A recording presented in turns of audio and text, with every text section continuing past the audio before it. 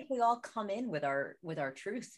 And I think we come in telling stories, and obviously like the rep you choose, the repertoire, the literature, it reflects values, right? Reflects stories you want to tell and uplift. So certainly like I think if you look at some of the rep I've chosen, it reflects, I don't know if it reflects my politics per se as much as it reflects, I want to make sure we're hearing lots of different voices. And are those voices political? Sure, but life is political.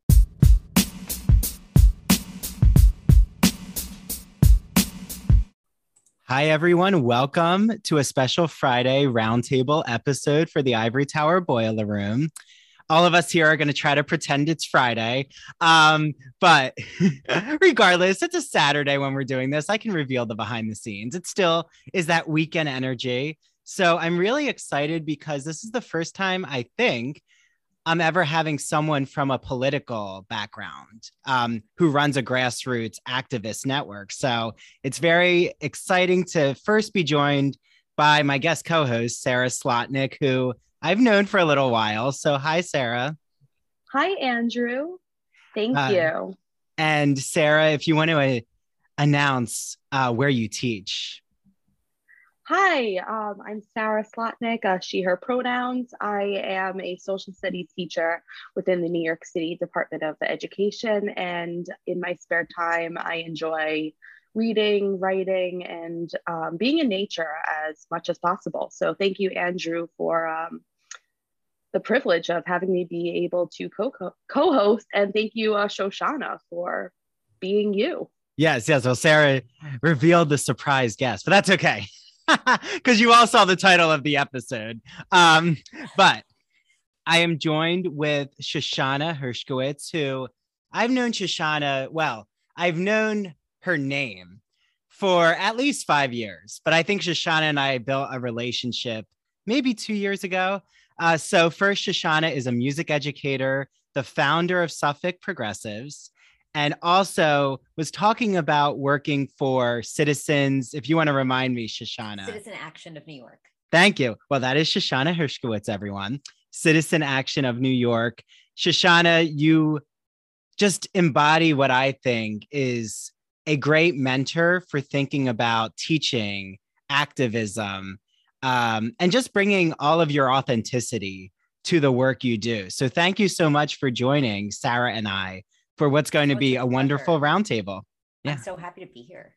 Yeah. So I think first, I'm just curious, how did Suffolk Progressives start? Because that's how I first learned about your work.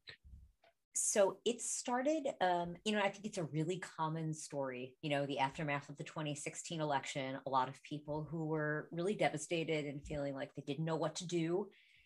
And I had, looked into my local Democratic committee and joined, but wasn't getting much as far as like, here are next steps. Here's how we move forward from this mess. This is the plan. And after doing a lot of asking around, wasn't getting much. And I read the Indivisible Guide. And when I read that and realized that, so much of it was going to be about average, everyday citizens on the ground, pushing back in small and big ways, I just sort of was like, oh, I'll start a Facebook group with me and my friends.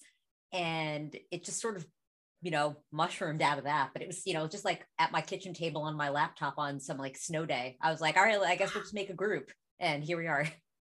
Wow. From a Facebook group. No, but see, that's the power of the grassroots, is really just someone having an idea, needing to find a community voice.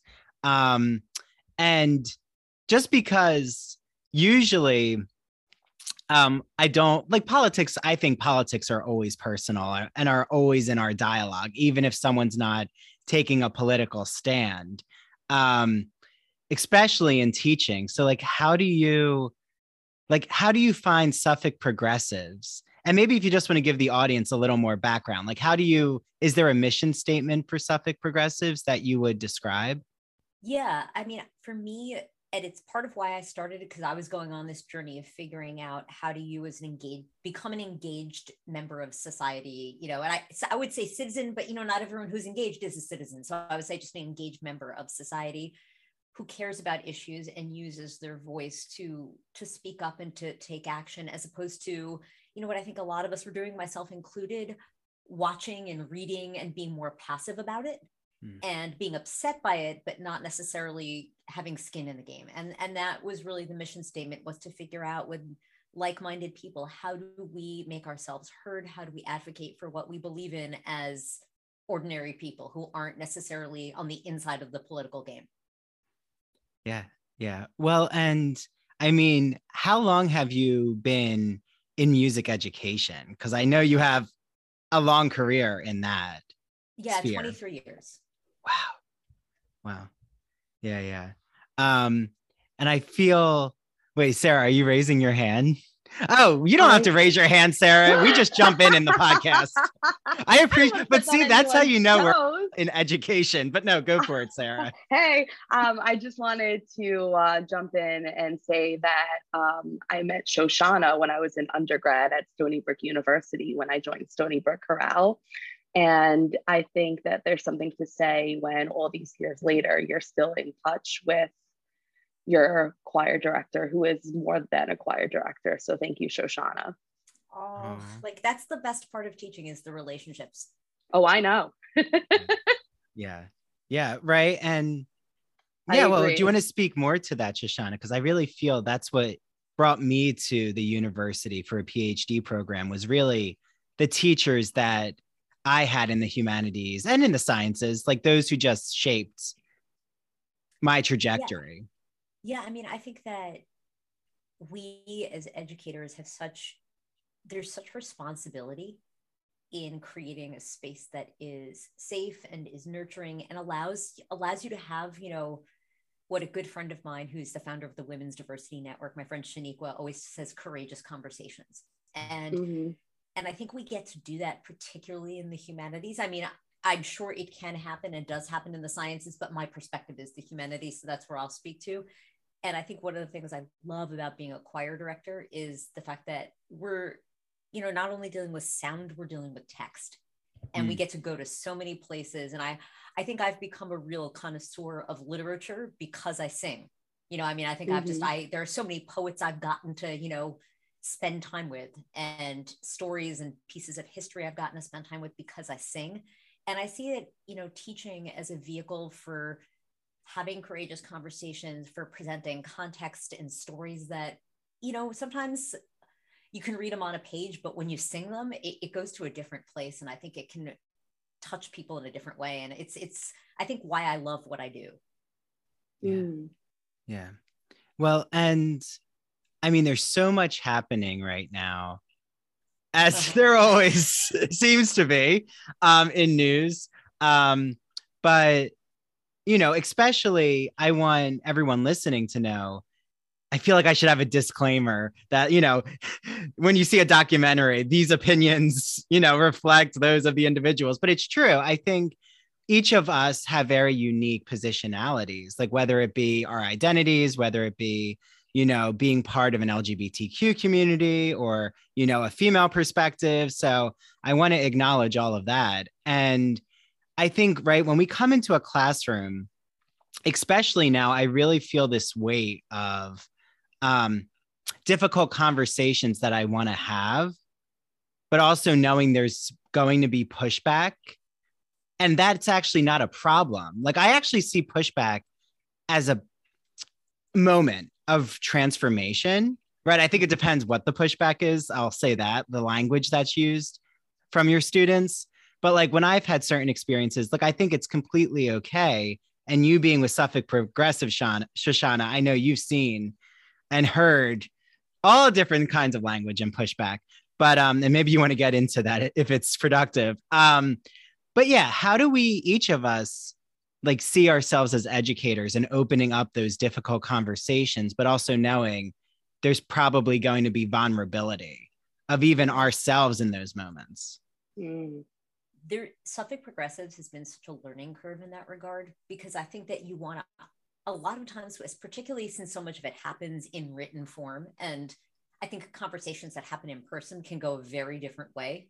But I think that when people say things that can come across as hurtful, one of the things I notice in the Suffolk Progressive space is that that's a teachable moment. And I think sometimes on the internet that becomes a cancel moment, when everyone jumps. And I'm sort of like, wait, hold on. If we use this as a teachable moment, somebody can change, someone can. And I think the problem with the internet is that it's so immediate, that everyone's at each other, and it's hard to have. I always try to view that as an online classroom, and it's not always successful, but I always try to I think about my very first boss, who is like past 80 now. When I was a 22-year-old teacher, he said, Shoshana, you always have to give a kid an out. Never put a kid's back up against the wall. Always give them a way out. He's like, they may not take it, but give it to them. And I always try to honor that perspective in the classroom, on Suffolk progressives, in my life, is give somebody an out before you go to that place, because you might be able to find some point of reconciliation or moving forward from there. And it gives people dignity. Doesn't always work, but I try. Yeah. Well, and I know we each all probably now are thinking, and all the educators out there are like, oh, I remember that moment or this moment, but I, can reflect on just something that happened to me when I taught in the fall. And it was using Whitman, but using his questionable racial politics, to put it lightly. Some may call him having racist statements. But also having such queer power as a poet. So, right, it's not like, sometimes it can be very gray. You could be a queer martyr of a poet, but you could also have very racist ideology. Actually, I would say this happens a lot because of privilege. But it looks like, yeah, Sarah, jump in. I'd say to piggyback off of what Andrew's saying, this is why intersectionality is so important. Taking a look at the multifaceted characteristics that make up who we are, whether that is gender identity, sexual orientation, our race, ethnicity. And this is why I am such a fan of folks such as James Baldwin and the work, the essays and the literature that he has written, and reflecting on that. All these years later, well, it's really not, it's like 50 years, but taking a look at to what extent have we as a society changed or not changed? Yeah, no, thank you for that, Sarah. And absolutely. Well, and like what you're saying, Shoshana, about that online dynamic, this is what sparked my memory, is the whole course was questioning the poet of democracy. So whatever text, or I brought in Hairspray, I brought in all different kinds of media. To talk about queer of color dynamics, social class, religion, feminist discussions. And there was never really a lot of pushback, which was interesting to me in person. Maybe it was because we were coming back for the first time in person. So I think, I've seen from the spring to the fall, and I know Shoshana, I've seen how exciting it was to have your students back there for chorale. Yeah. And right. So I think people were kind of relearning that dynamic, but it wasn't until my course evaluation that I actually had just one student. There's always, there's always one, but it was interesting to me how much they thought me bringing in LGBTQ authors was me making a political stance of who I'm against in politics. And I was like, wait, did that ever happen? And I'm like, oh no, they're reacting to the texts that were assigned. But I'm thinking that there was never a debate about that in class. And I'm like, that would have been a really interesting moment about why is something that's assigned a reflection of what your political stance is. So yeah, it was. That is. Well, yeah. I think we all come in with our truth. And I think we come in telling stories, and obviously the rep you choose, the repertoire, the literature, it reflects values, right? Reflects stories you want to tell and uplift. So certainly, I think if you look at some of the rep I've chosen, it reflects. I don't know if it reflects my politics per se as much as it reflects. I want to make sure we're hearing lots of different voices, and are those voices political? Sure, but life is political, and I think that everyone trying to say it's not it's a lie. You can't. When we talk about morals and values and people's lived experience, you cannot pretend any of that is apolitical, because politics does shape that trajectory. Yeah. And I know I'm going to open up the can of worms, Shoshana, but like that comment that I did get on the evaluation, and I have to say, because I have a lot of students who listen, which is wonderful. I'm glad they listen to this podcast. It was one opinion, right? So the majority were learning. We're always learning together, I think, in a classroom dynamic. Is you entering that space, just like when you're in the performing arts, you enter the space ready to grow and ready for what's going to come at you. And you're going to be changed by that experience for the better, is my teaching mission. We hope. Yeah. But, I remember watching Board of Ed meetings, especially Long Island, but I've seen some Jersey. I'm from New Jersey originally, from a town called Washington Township near Cherry Hill. Shout out. Very large school district. I went to school with over 700 students in my class. So I watched their Board of Ed meetings because I was just curious, is this something that's only Long Island specific about critical race theory backlash? Or now it's national. It is. But I was actually happy because my school was one of those who appointed a diversity, equity, inclusion director.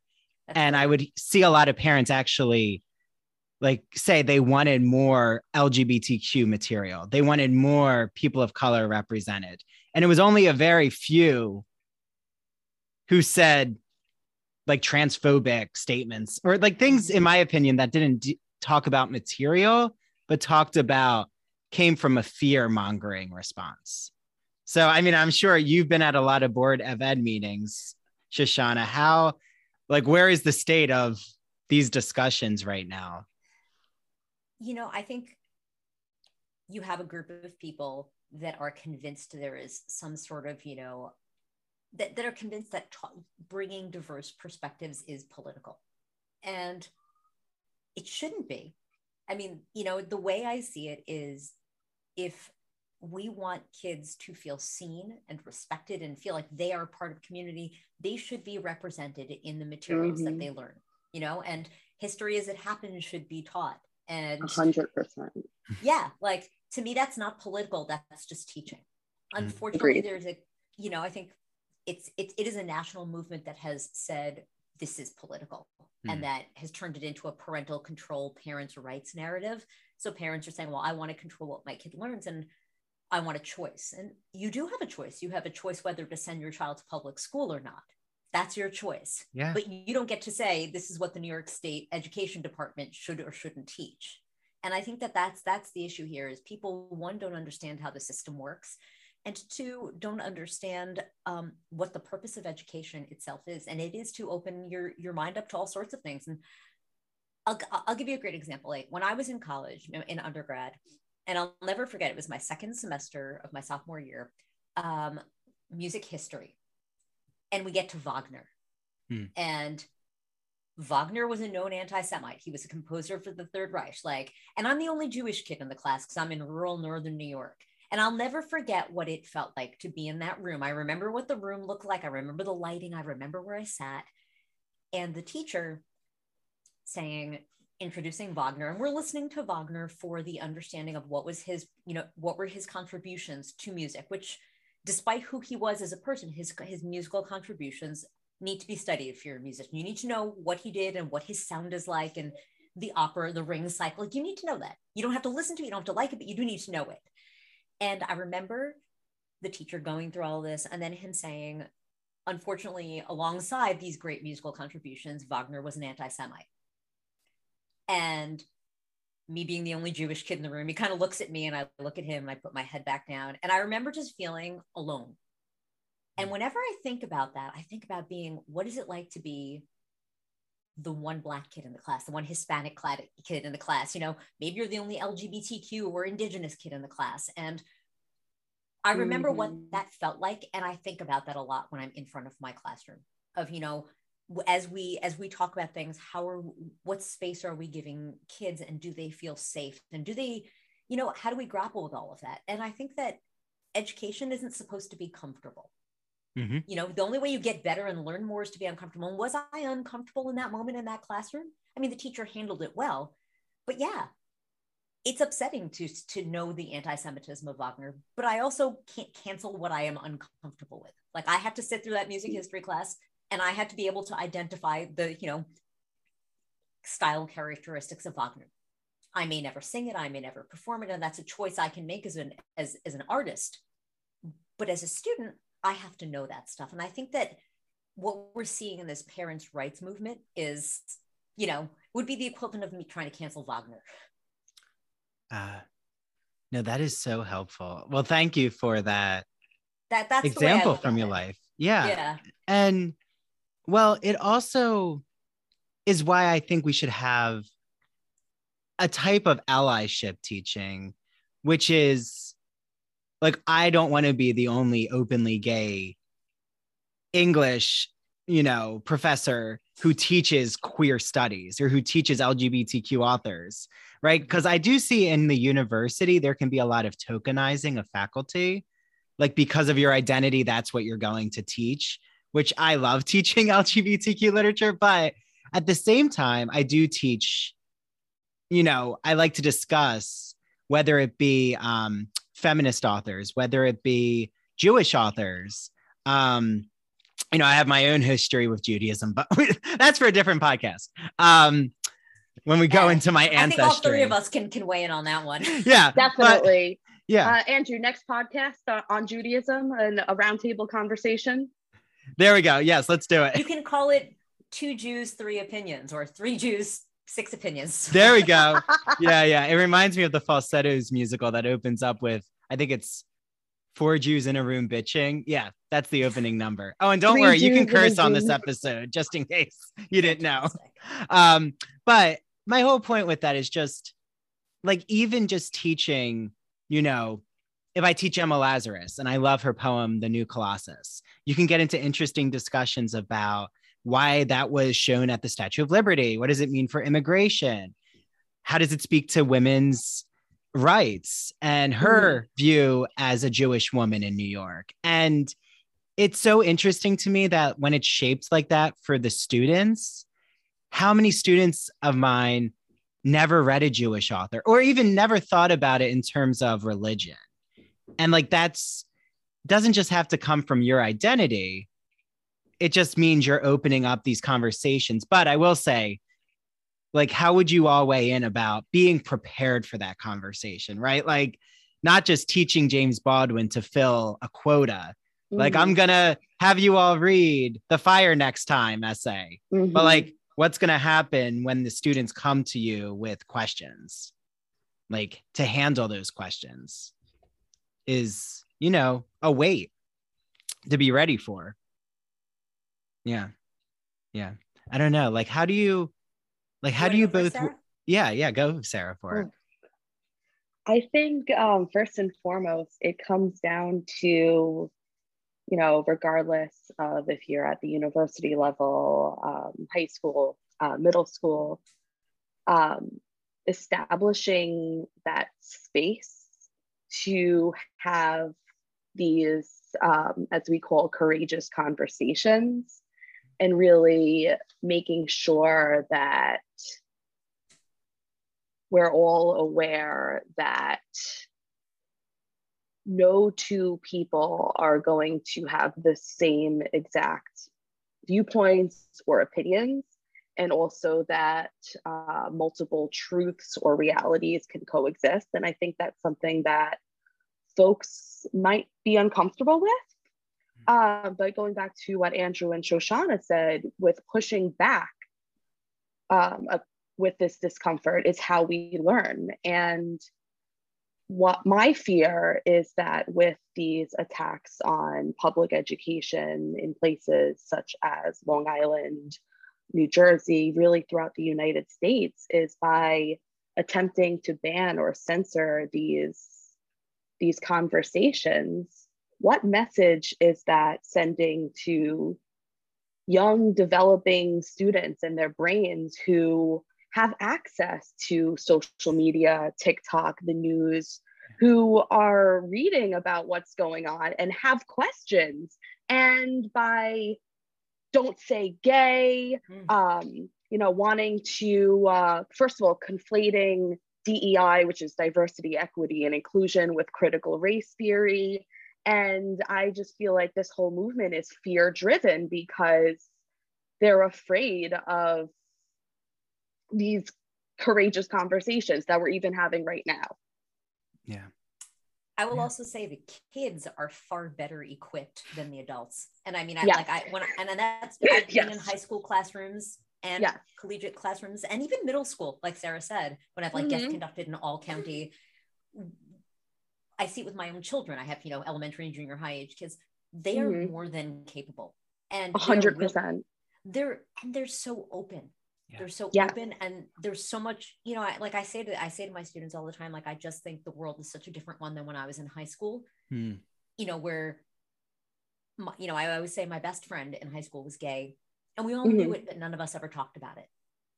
He never brought it up. Like, no, it was just an unspoken, we don't talk about it. And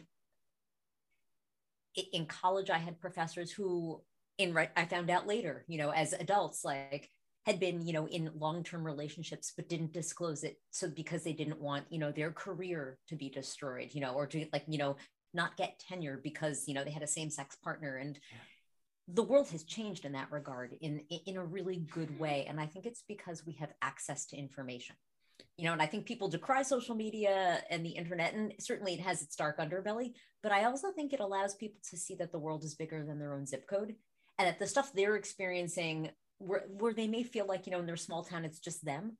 It's not. And that I think gives kids in some ways like some real hope if they're in a situation where they feel alone, is that access. And I think that access is important. And I think it's why kids are often better than the adults in these situations. And I think it's also why some of their conservative parents are terrified. I couldn't agree more. And you don't mind me chiming in, as social studies teacher, I teach ninth grade global history. And I received an email from one of my students back in February. Ms. Slotnick, I noticed that you haven't spoken about Black History Month. And that whole email really, first of all, I have so much respect for that student for reaching out to me. And it made me think that I'm so focused on getting through, the New York State curriculum and getting them prepared for this exam and that exam, that sometimes we forget to take a step back and talk about what is really going on. What do students really want to talk about? So some of my favorite lessons are those standalone lessons. And I thank that student profusely for reaching out to me. We had a lesson on Black History Month, and some of my favorite standalone lessons have been those lessons that aren't necessarily in that curriculum, but are what we call, as the three of us being educators, these teachable moments. And making sure that students feel heard and seen is paramount to what we do. So I just wanted to share that aside. No, and I want to point out the fact that your student felt like they could say that to you without fear of retribution means you've created a space like where real learning is happening. And that's no small feat. Thank you so much, Shoshana. Yeah. And I think, like, you talked about social media, and that has been a really powerful tool, Shoshana, for like even educating with social media, which I know Sarah and Shoshana, like, we all see each other a lot on social media. I've done a lot of like LGBTQ education videos. I think the podcast, I've incorporated it into my teaching, whether it be that my students get to ask Gregory Maguire questions about Wicked, or they get to hear from Broadway performers, or, any author who I get to share space with, that it really matters a lot to pull back the behind the scenes, that these artists are accessible. They're, creating, you're not just learning in a lecture room and there's no outside discussions happening. And like, in my opinion, it's what you do outside of my classroom that I'm more concerned about. Like, Mhm. are you carrying these lessons into your everyday life? Not like, what will Andrew think or what will Andrew do, but more that it's not just me. I'm not just depositing information into your head, because I don't believe in that lecture model. I believe more in shared community, shared discussions. Like what we're doing now is exactly the kinds of conversations I love having with my students. But yeah, I'm not saying every educator needs to now become a social media viral influencer. Exactly. But I do think there's a lot of positives, like you're saying, Shoshana, about representation if you can't find that in your community. Oh yeah. Yeah. I mean, I bring in so many examples into the classroom. And that became much bigger during like the pandemic with online teaching. Yeah. When you have to teach choir on Zoom, which like would not recommend. I mean, we did a good job, but it's not the way it's meant to be. When you can't hear anything, I was like, all right, how do we initiate dialogue and discussion and all of that stuff without being able to hear things and it happening organically? And I used a lot of media to do it. Like we did a lot of like, okay, let's do a real deep dive into like this Langston Hughes poetry and do a comparison and contrast, or let's look at this, historically Black choir performing this piece from the civil rights movement. I love that. And like, if we can't do that work together, hearing one another saying, how can we still find the vehicle? And, it changed, it definitely like reshaped my teaching and refocused it. And even back in person now, I still do a lot of that because it forced me to reevaluate, was I doing enough? Yes. Yes. I think as educators, that's something we're always asking ourselves, are we doing enough? And through my own reflections, meditations, whatnot, I want to reframe that. And just as educators and as human beings, just giving ourselves more compassion and realizing that we don't have to grind all day, every day, 24/7. And remembering to give ourselves grace is paramount. And I want to throw out this question regarding self-care. How important is it to practice self-care in our integration of teaching, activism, in your case, Shoshana, being a parent, a wife, all the hats that we wear? How do we integrate self-care into all that we do? Okay, hold on to that question because we'll be right back. But first, a word from our sponsor.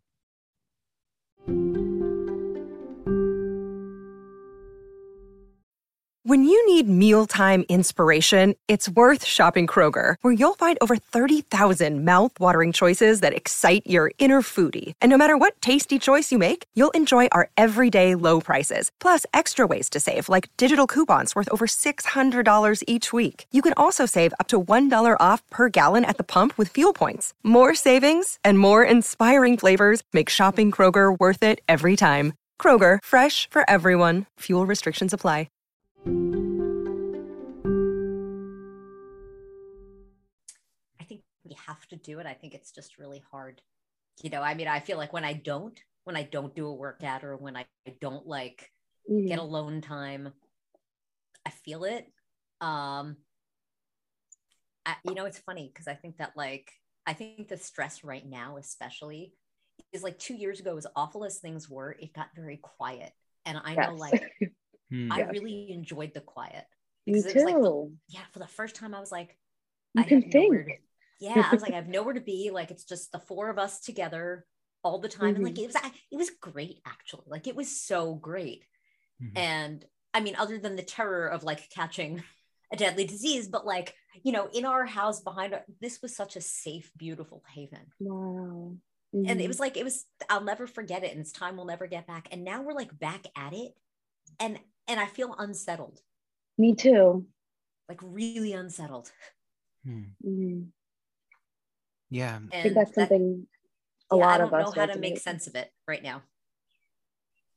Yeah. Well, and I think that that's so important because, well, Sarah and I I'll always remember last summer because we met up and it was like this coming together with people you hadn't seen for a while, but also forming new relationships. Like Sarah and I hadn't really spent a lot of one-on-one time before the pandemic. And it was interesting for me to see that, like, now those who are in my community, or even having you, Shoshana, here, like us planning this discussion, that before the pandemic, I'm not sure like if all of our connections or all of our interests would have matched, like if we would have found our community. So I am really curious in a few years, like how much we're going to see of the new models that have been built from the pandemic. Because there is so much, like you're saying about your teaching, Shoshana, I see that too. Like what I have brought in, you know, social media, what I have brought in more film and TV, and tried to make this, like really just rethink, why are we learning literature in the first place? And I think the pandemic really brought all of these questions in every subject to bear. I have to tell you, this semester, like I had two really contrasting programs in my choirs. My smaller group, we were doing all like living composers, and they were definitely, you know, like it was a very DEI centered program. Like we had a Black female composer. We did a movement from the oratorio considering Matthew Shepard, and we talked quite a bit about like Matthew Shepard's story. But my larger choir, the chorale, we're doing Mozart. Oh. And wow. I was sort of like, how do I make Mozart make sense right now? And, you know, I was still doing DEI stuff like we were doing during Black History Month. We would take like, you know, between things, we'd like watch a video, we would do some like spirituals and like stuff like that. And I just to give them a sense. But a friend of mine who is a really wonderful composer, she said, how can you make everything come from a humanistic perspective? And I was like, okay. And that was like my project for myself with Mozart, was how do we make, you know, this stuff that feels really abstract. And it's great music and it's important to be studied. But how do you take this Eurocentric necessary component in the 21st century in a diverse classroom? And the couple of things I did, and we went really text heavy. We went really deep into, you know, just the Catholic Mass, and like having sung it so many times, I know the translation by heart. And I was like, and talking about it from like, I'm not a believer, right? Like my name's Shoshana Hershkowitz, but like I understand this text and I live with it. And then just getting into like, you know, just conversations about it, like Pontius Pilate, is he culpable? Was he like the Aaron Burr of the Christ story? You know, like how do we wrestle with somebody like that? And it came down to kids just being like, this was my religious experience. I went to Catholic school, you know, like, and getting into like that. And it brought up a lot of stuff because like some of my kids, I had kids from the LGBTQ community talking about their Catholic school experience, you know, and just, it went to so many different places. And then it was even just looking at Mozart, because he wrote this mass when he was 12, and just sort of being like, okay, we hear the 12-year-old in Mozart here because this music is so mercurial, right? Like every 8 bars, he's changing moods. And like that, as a parent of a 12-year-old, that is being 12, you know, and like really trying to find the humanity and relevance of Mozart right now. And I felt like we succeeded, but that was like my big challenge this semester of like, how do you take, you know, I always call them the dead guys and make them, how do you make a dead guy relevant? I feel the same way with teaching history and integrating what you just talked about. How do we make this relevant? And I love that you just brought that up. And Andrew, I'm sure you too, with teaching literature. How do we make the lives and lived experiences of people who are no longer with us relevant? Yeah. Well, and a lot of that to me is a thematic question. Or that's how I approach it now, is like more in like, even if you asked me to teach a Shakespeare course, that would be really exciting because there's been so many adaptations of like right now, I think Macbeth takes a more contemporary approach. I want to see it eventually. I think it's limited, so I need to get all that. But I will say it's definitely like Shoshana, you were kind of talking about, and I want to return to it. There's almost like not transplanting, but a transformation happening with old pedagogical methods being supplanted. That's the word. And I have seen that like in my own experience, especially with literature. For a while, when I was being taught, I'm sure all of us, like when you're supposed to do a literary analysis, you were taught not to look for yourself in the text. Like it doesn't matter about the identity, right? It's an objective, like it's objective and it doesn't matter. You're just reading dead white men. But I've actually found, like you've said, how you've approached your music students. There is something so immediate with someone finding their identity or just resonating with a theme in any art that they're exposed to. And I don't think it's as simple as saying, don't find your identity, because that's actually really harmful, in my opinion, because, you know, who are you privileging in that statement? Like, and who are you teaching? But yeah, that's just something I keep returning to, because I won't call it like a educational culture war, but I will say there is some tension right now with that framework. And I mean, I even think pre-pandemic, I was doing this piece with my other choir, smaller group, of music from apartheid South Africa. And we were watching a contemporary choir singing it in South Africa, and, you know, biracial, mixed race choir, and talking about like, one, that is something that clearly speaks to times changing, because like when that music was, you know, conceived of, like that, the idea of a biracial choir singing that was, you know, it was literally the antithesis of it. And one of my students said, they're doing all of these gestures, you know, as they're singing, like, you know, raising their hands at some point. And they're like, should we be doing that? And I said, that's a good question. And they're like, well, is that cultural appropriation? And we got into a really long discussion about like, well, what is cultural appropriation as a predominantly white choir? Why do we sing this music? What's the point? And we got into like a lot of like, you know, and where I fall on cultural appropriation is if you're not doing the research, if you're not like learning the context, if you don't understand why you do the hand raising, then it's cultural appropriation. But if you've gotten into like the meat of like, this is why, this is what it means, this is how the gesture, where it came from, then if you make that artistic choice, then it's an informed one. And that we went back and forth. And in the end, we chose not to use the gestures even as we were singing, but it was a really like, we went back and forth for a while, and it was really good. And I think that that's the type of conversations we have to have in the room, particularly like as a predominantly white choir singing South African music. Yeah. If you don't mind me chiming in real quick, going back to my memories as undergraduate and even a graduate student at Stony Brook, being on the path to becoming a teacher of social studies, I have the fondest memories of Monday nights sitting in Shoshana's choir in the alto section, shout out to my altos, and having these conversations mid-song, or, you know, maybe we would pause, and I just have the fondest memories of that. And these are the moments that we remember.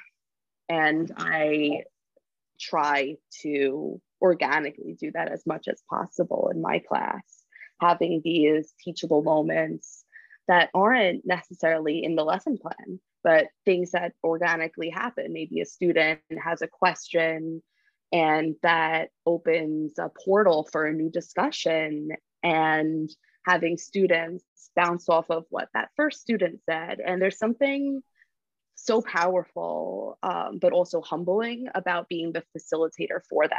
And it's an honor. Yeah.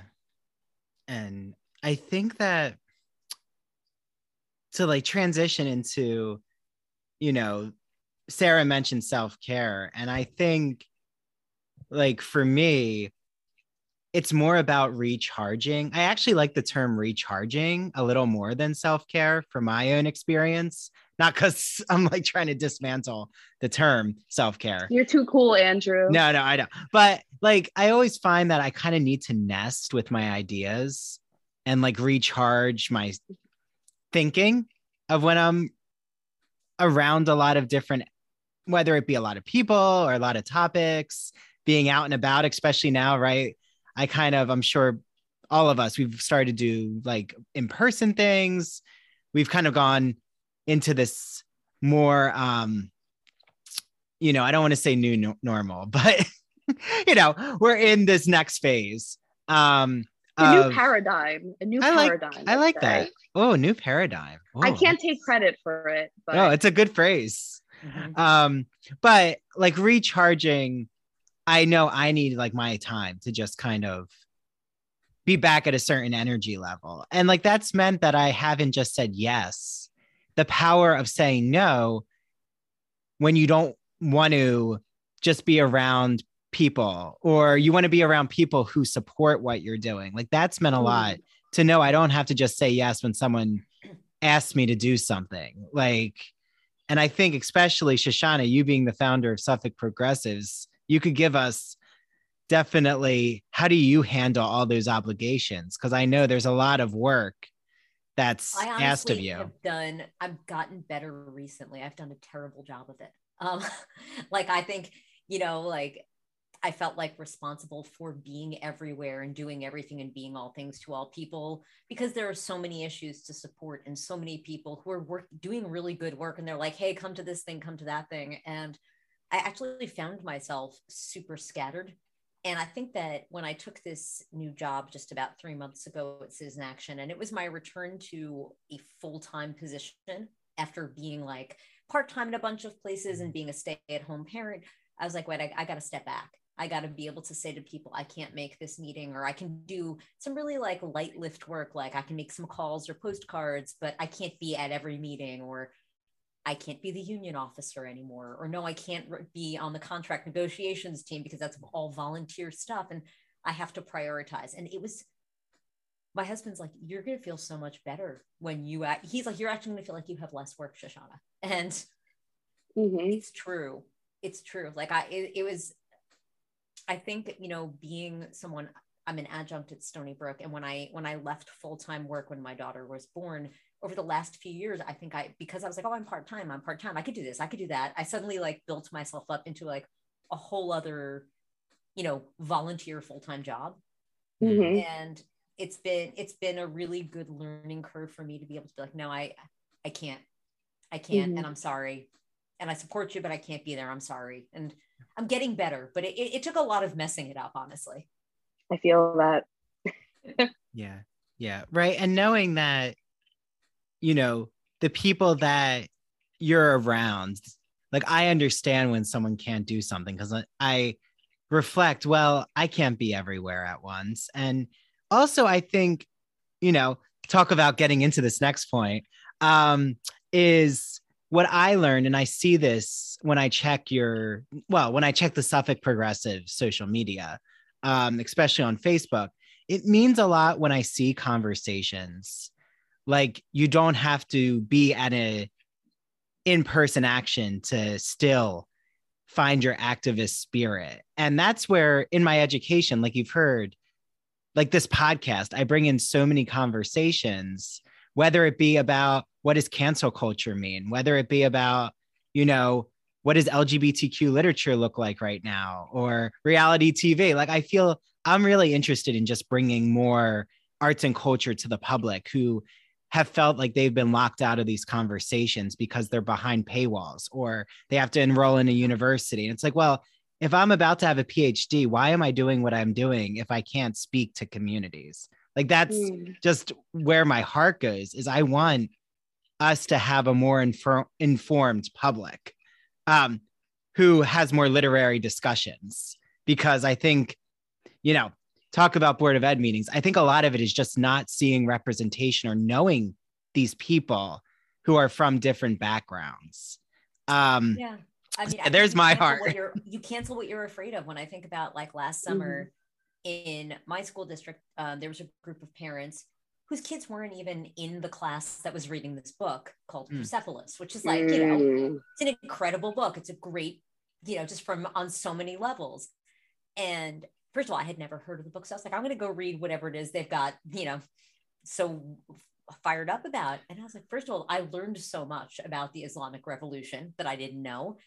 And it's so beautifully drawn. And, the thing I kept thinking about was this is so much of what we're not learning in school right here. You know, like when we think about what we learn about Iran, it is, you know, it is so narrow and it is based out of US foreign policy and self-interest. And this was another story. And I was like, you know, we have spent so much time and money and lost like life and treasure in the Middle East. How do we not understand this better? And that was, for me, I was like, this is why you got to read this book, is it just gives you a kid's perspective. And it's reframing. Yeah. And it's actually a far more interesting way of learning about it than the way I think, you know, than the information we're given. And it's fear for so many people. And I think some of it is, you know, if you never meet people, if you've never met someone from Iran, or you've never met a Muslim person, like maybe like that's, you know, it's a lens of fear. And I understand fear, but I don't think it should be what dictates our, you know, educational policy or curriculum. Yeah.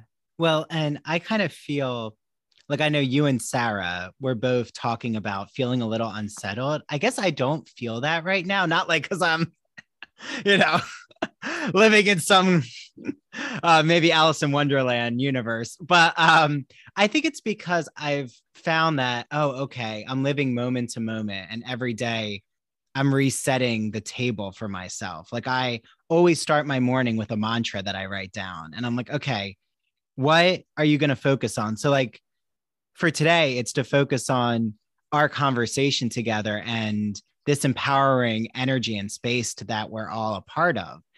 And I guess that's getting me through, like knowing that's enough, right? Like this is more than enough. And just being appreciative of anything I get to do outside of that space. And, you know, maybe that'll resonate, but it's not like I don't have times where I also have self-doubt. We all, you know, have self-doubt, but I think I can feel my authenticity now in everything I do.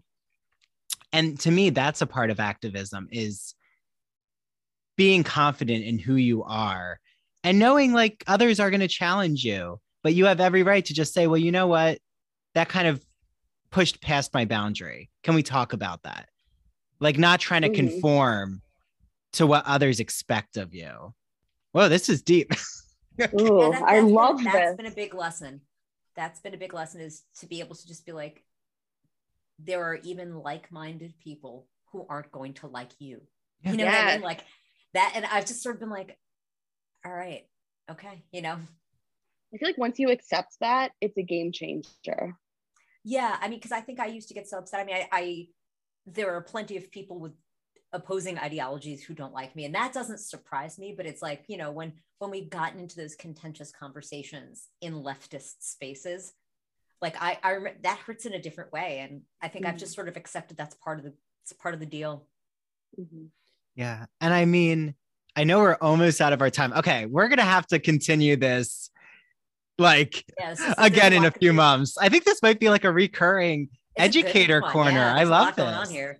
But I think it's just what I love to hear is we've all been processing these ideas ourselves, and coming together to share this community is so important because, well, just to bring an example, I remember seeing on Suffolk Progressives this message where someone was saying, if you're not responding or writing any messages, you shouldn't be part of this community.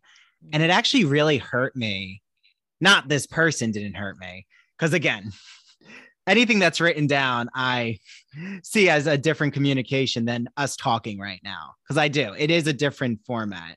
But it hurt me because so many of us are just looking to see that others are sharing ideas and we're learning. And sometimes we want to take a step back and let others contribute when, you know, you don't want to be the dominant voice. Or I'm concerned about that sometimes. I don't want to just have my male voice. Like, okay, I'm now coming in. Like, let's get to work, everyone. And it meant a lot to see that so many contributed to that, Shoshana, like brought in. Well, I'm here and I feel I'm learning more by just listening.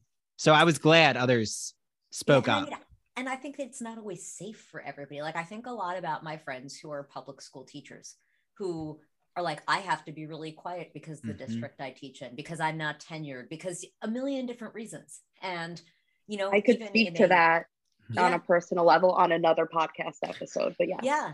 No, I mean, I think there are so many people who being able to speak up without fear of repercussion is privilege. And I recognize not everybody's in that space. Yeah. So there are times you do just read, and that's okay. Exactly. Well, and I think, you know, I'm sure sociologists could, and I'm sure they already are. I'm sure there's work on these backlashes with, you know, progressive politics or LGBTQ representation, you know, people of color and their narratives being assigned. I'm sure there's so many studies being done, like, why is it happening in certain Board of Eds and not others? I mean, a lot of that, in my opinion, is segregated neighborhoods. 100%. Number one. Long Island being a case study of that. Yeah. Yeah. Because I've seen, like, I've been curious. Oh, here are the Long Island towns that people are opening their arms to it. And I'm like, oh, there's a lot of commuters to the city, or like they start to follow trends, these towns that, you know, are more open to difficult conversations, we'll call them. But yeah, it's not a one size fits all. And I also think it's wonderful, Shoshana, to see what you've built and how many others come from so many different professions in Suffolk Progressives. Yeah. And I love that I never felt when I entered that space, and I still enter, I'm not going to like not enter again, but I never feel that, you know, a conversation's off the table. Like, as long as someone's coming to learn, right? Yeah. It's that intentionality of, I know all of us talk to people who don't think politically like us. I mean, I have really, you know, close friends who have had different political affinities. I wouldn't say that they are part of the backlash that we're talking about. But it's nice when you can actually just have open conversations. And, you know, that's where, Shoshana, you're such a good example of a space where, you know, it's called Suffolk Progressives, but look at all the conversations that are happening. Like, it's not just coming, like, you have to check the box that you voted for so-and-so. And that's important.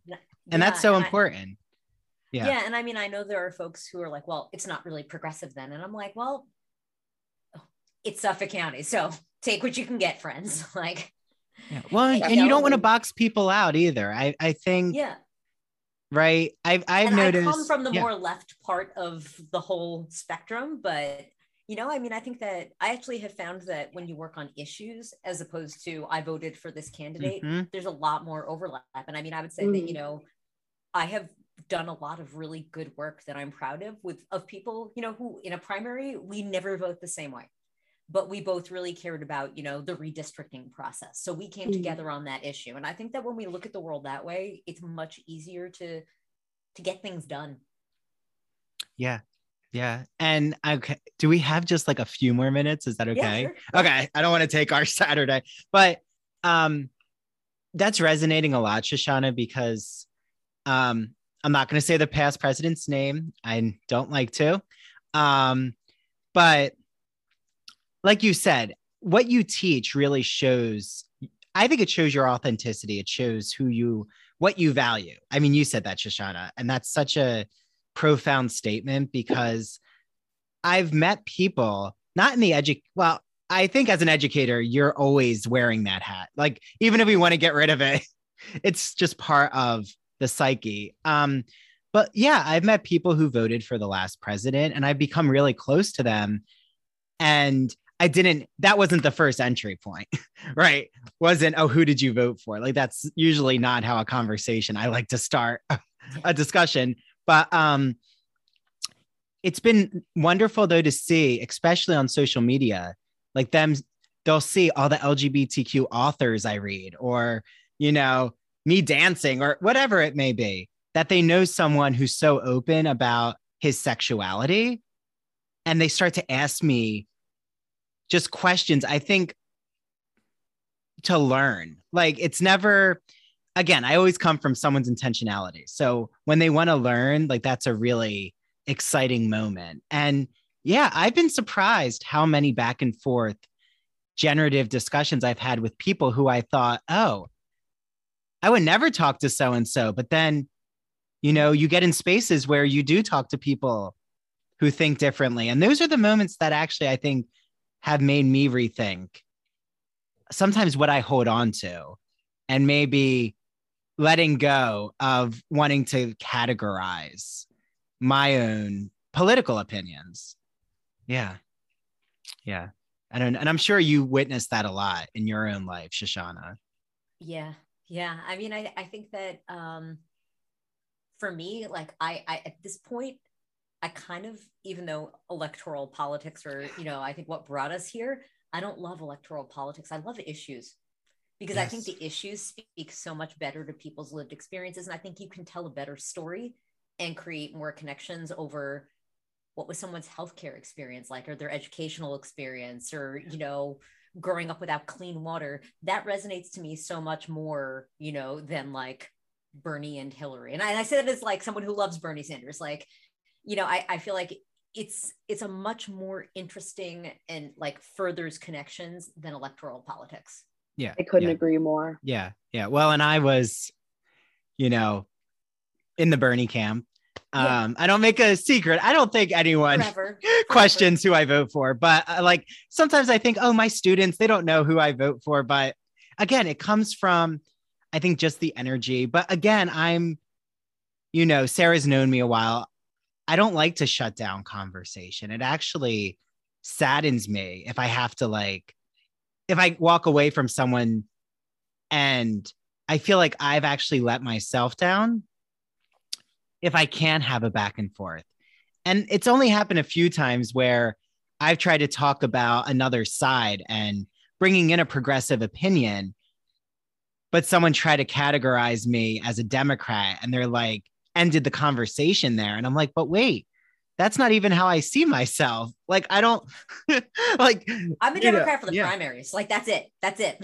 Yeah. But it's, I'm sure all of us, the three of us, have felt when someone is boxing you in and really trying to categorize who you are because they don't want to hear a differing opinion. And, maybe as we conclude, I want to, of course, have you and Sarah have the last words about, where do you see the work you do, Shoshana, heading as we go into the summer? Like, what are maybe what are you focusing on right now? What are some issues you're really investing in?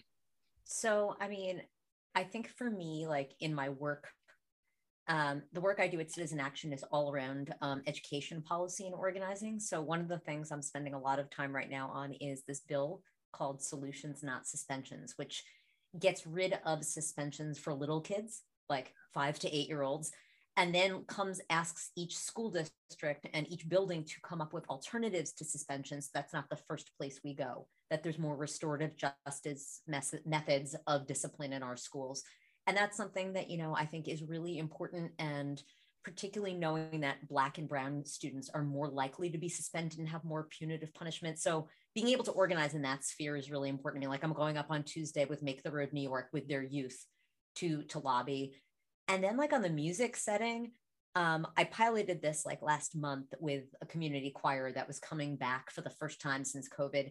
And we did a lot of music from the Justice Choir songbook, which is really simple and accessible. And like, I was like, I would love to do just like a Justice Choir event somewhere this summer. I have to, like, once I can get through all my, the legislative session, that's my big project, where we can bring in people, like, even if they, don't consider themselves singers, even if like they're not musicians, they don't read music, can we come in and do some sort of like community work based around music?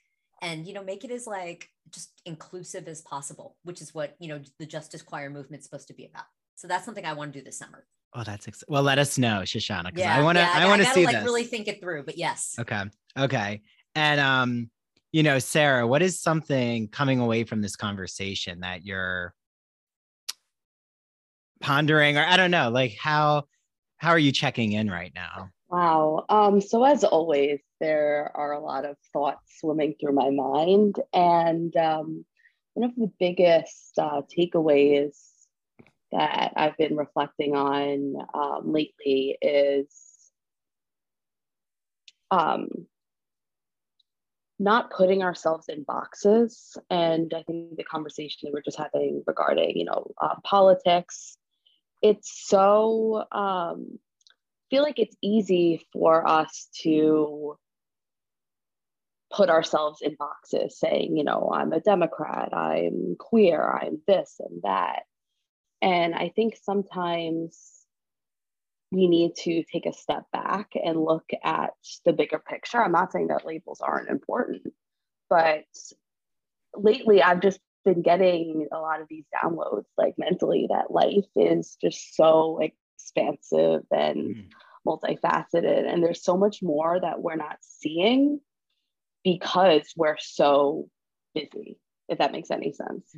It makes a lot of sense. It makes a lot of sense. And wait, I would not do my interviewer job justice, Shoshana, if I did not ask the question on everyone's mind. And this is going to be Andrew being a little shady, but Shoshana Hershkowitz, can you go on the record if you will ever run as a House of Representatives candidate? Not anytime soon. Okay. Oh, well, and I can understand that decision. Now my kids are little, and quite honestly, I think, and I mean, I'll just be fully on the record here. I think that the Democratic Party in New York, and especially in Suffolk County, lacks the infrastructure to help a candidate win. So I'm not going to put myself on the line and put my family on the line when the house is on fire. Yeah. Well, so on that note, no, Shoshana has set the record straight. But who knows what will happen in the next few years? I mean, I'm hoping, I'm hoping I don't have to, because somebody else flips that seat. There you go. Well, and also, I think to end on, Shoshana, what you talked about with your two children and how much they're open to discussions. And I carry that with me when I see my students, and just conversations that I used to have to really work hard to get at, like sexuality, but how now it's on the surface, and actually the students are bringing it out of the water. Like they want to talk about these. And if you don't talk about it as an educator, it's actually now something that the students are going to push back in a good way. They want to hear these, discussions that are so important. So on that note, Shoshana, this has been wonderful. Yeah, we're going to do this again. We're going to do it again, because I know we could keep, there's so much more we could discuss. And this was so lovely. Yes. Yeah, so this Sarah, was a great Saturday afternoon. It was wonderful. And I can't wait to bring you both back again. And thank you to the listeners out there. I hope, you all who are educators, or anyone out there, whatever you learned from this, please reach out with kind words, please. Only have had a few trolling comments, but I usually, laugh at, well, we won't touch that. That's going to be on the next podcast on how to deal with those who have, opinions that are contrary to yours. But, I think just to thank you, Shoshana, to thank Sarah, and we'll be back again with Educators Corner. So, ooh, I like that. Awesome. There you go. So bye, everyone. Bye. Thank you. Thank you. Thank you so much for listening to the Ivory Tower Boiler Room, or True Crime in Academia. I'm Andrew Rimby, the executive director. Our team includes Mary DePippi, our chief contributor, Nicole Arguello, our marketing assistant, and Kimberly Dallas, our editor. Ivory Tower Boiler Room episodes come out on Monday, and sometimes I'm joined by a guest co-host. Make sure you follow us on Instagram and TikTok at Ivory Tower Boiler Room, and on Twitter at Ivory Boiler Room. And here's Mary. Hello, everyone. I am the host of True Crime in Academia. Do not forget to follow True Crime in Academia on Instagram and TikTok at True Crime in Academia. And coming soon, there will be a Twitter. also at True Crime and Academia. Now, if you're like me, you like to have bonus episodes. I love extra content, don't you? So go to patreon.com/Ivory Tower Boiler Room. Not only do you have access to our video interviews, but you will also be able to access never before seen bonus episodes. So like I said, we don't release them anywhere else. You can only get those on Patreon. So go to patreon.com/Ivory Tower Boiler Room and become a subscriber today. And don't forget to listen to Ivory Tower Boiler Room on Mondays and True Crime and Academia on Tuesdays.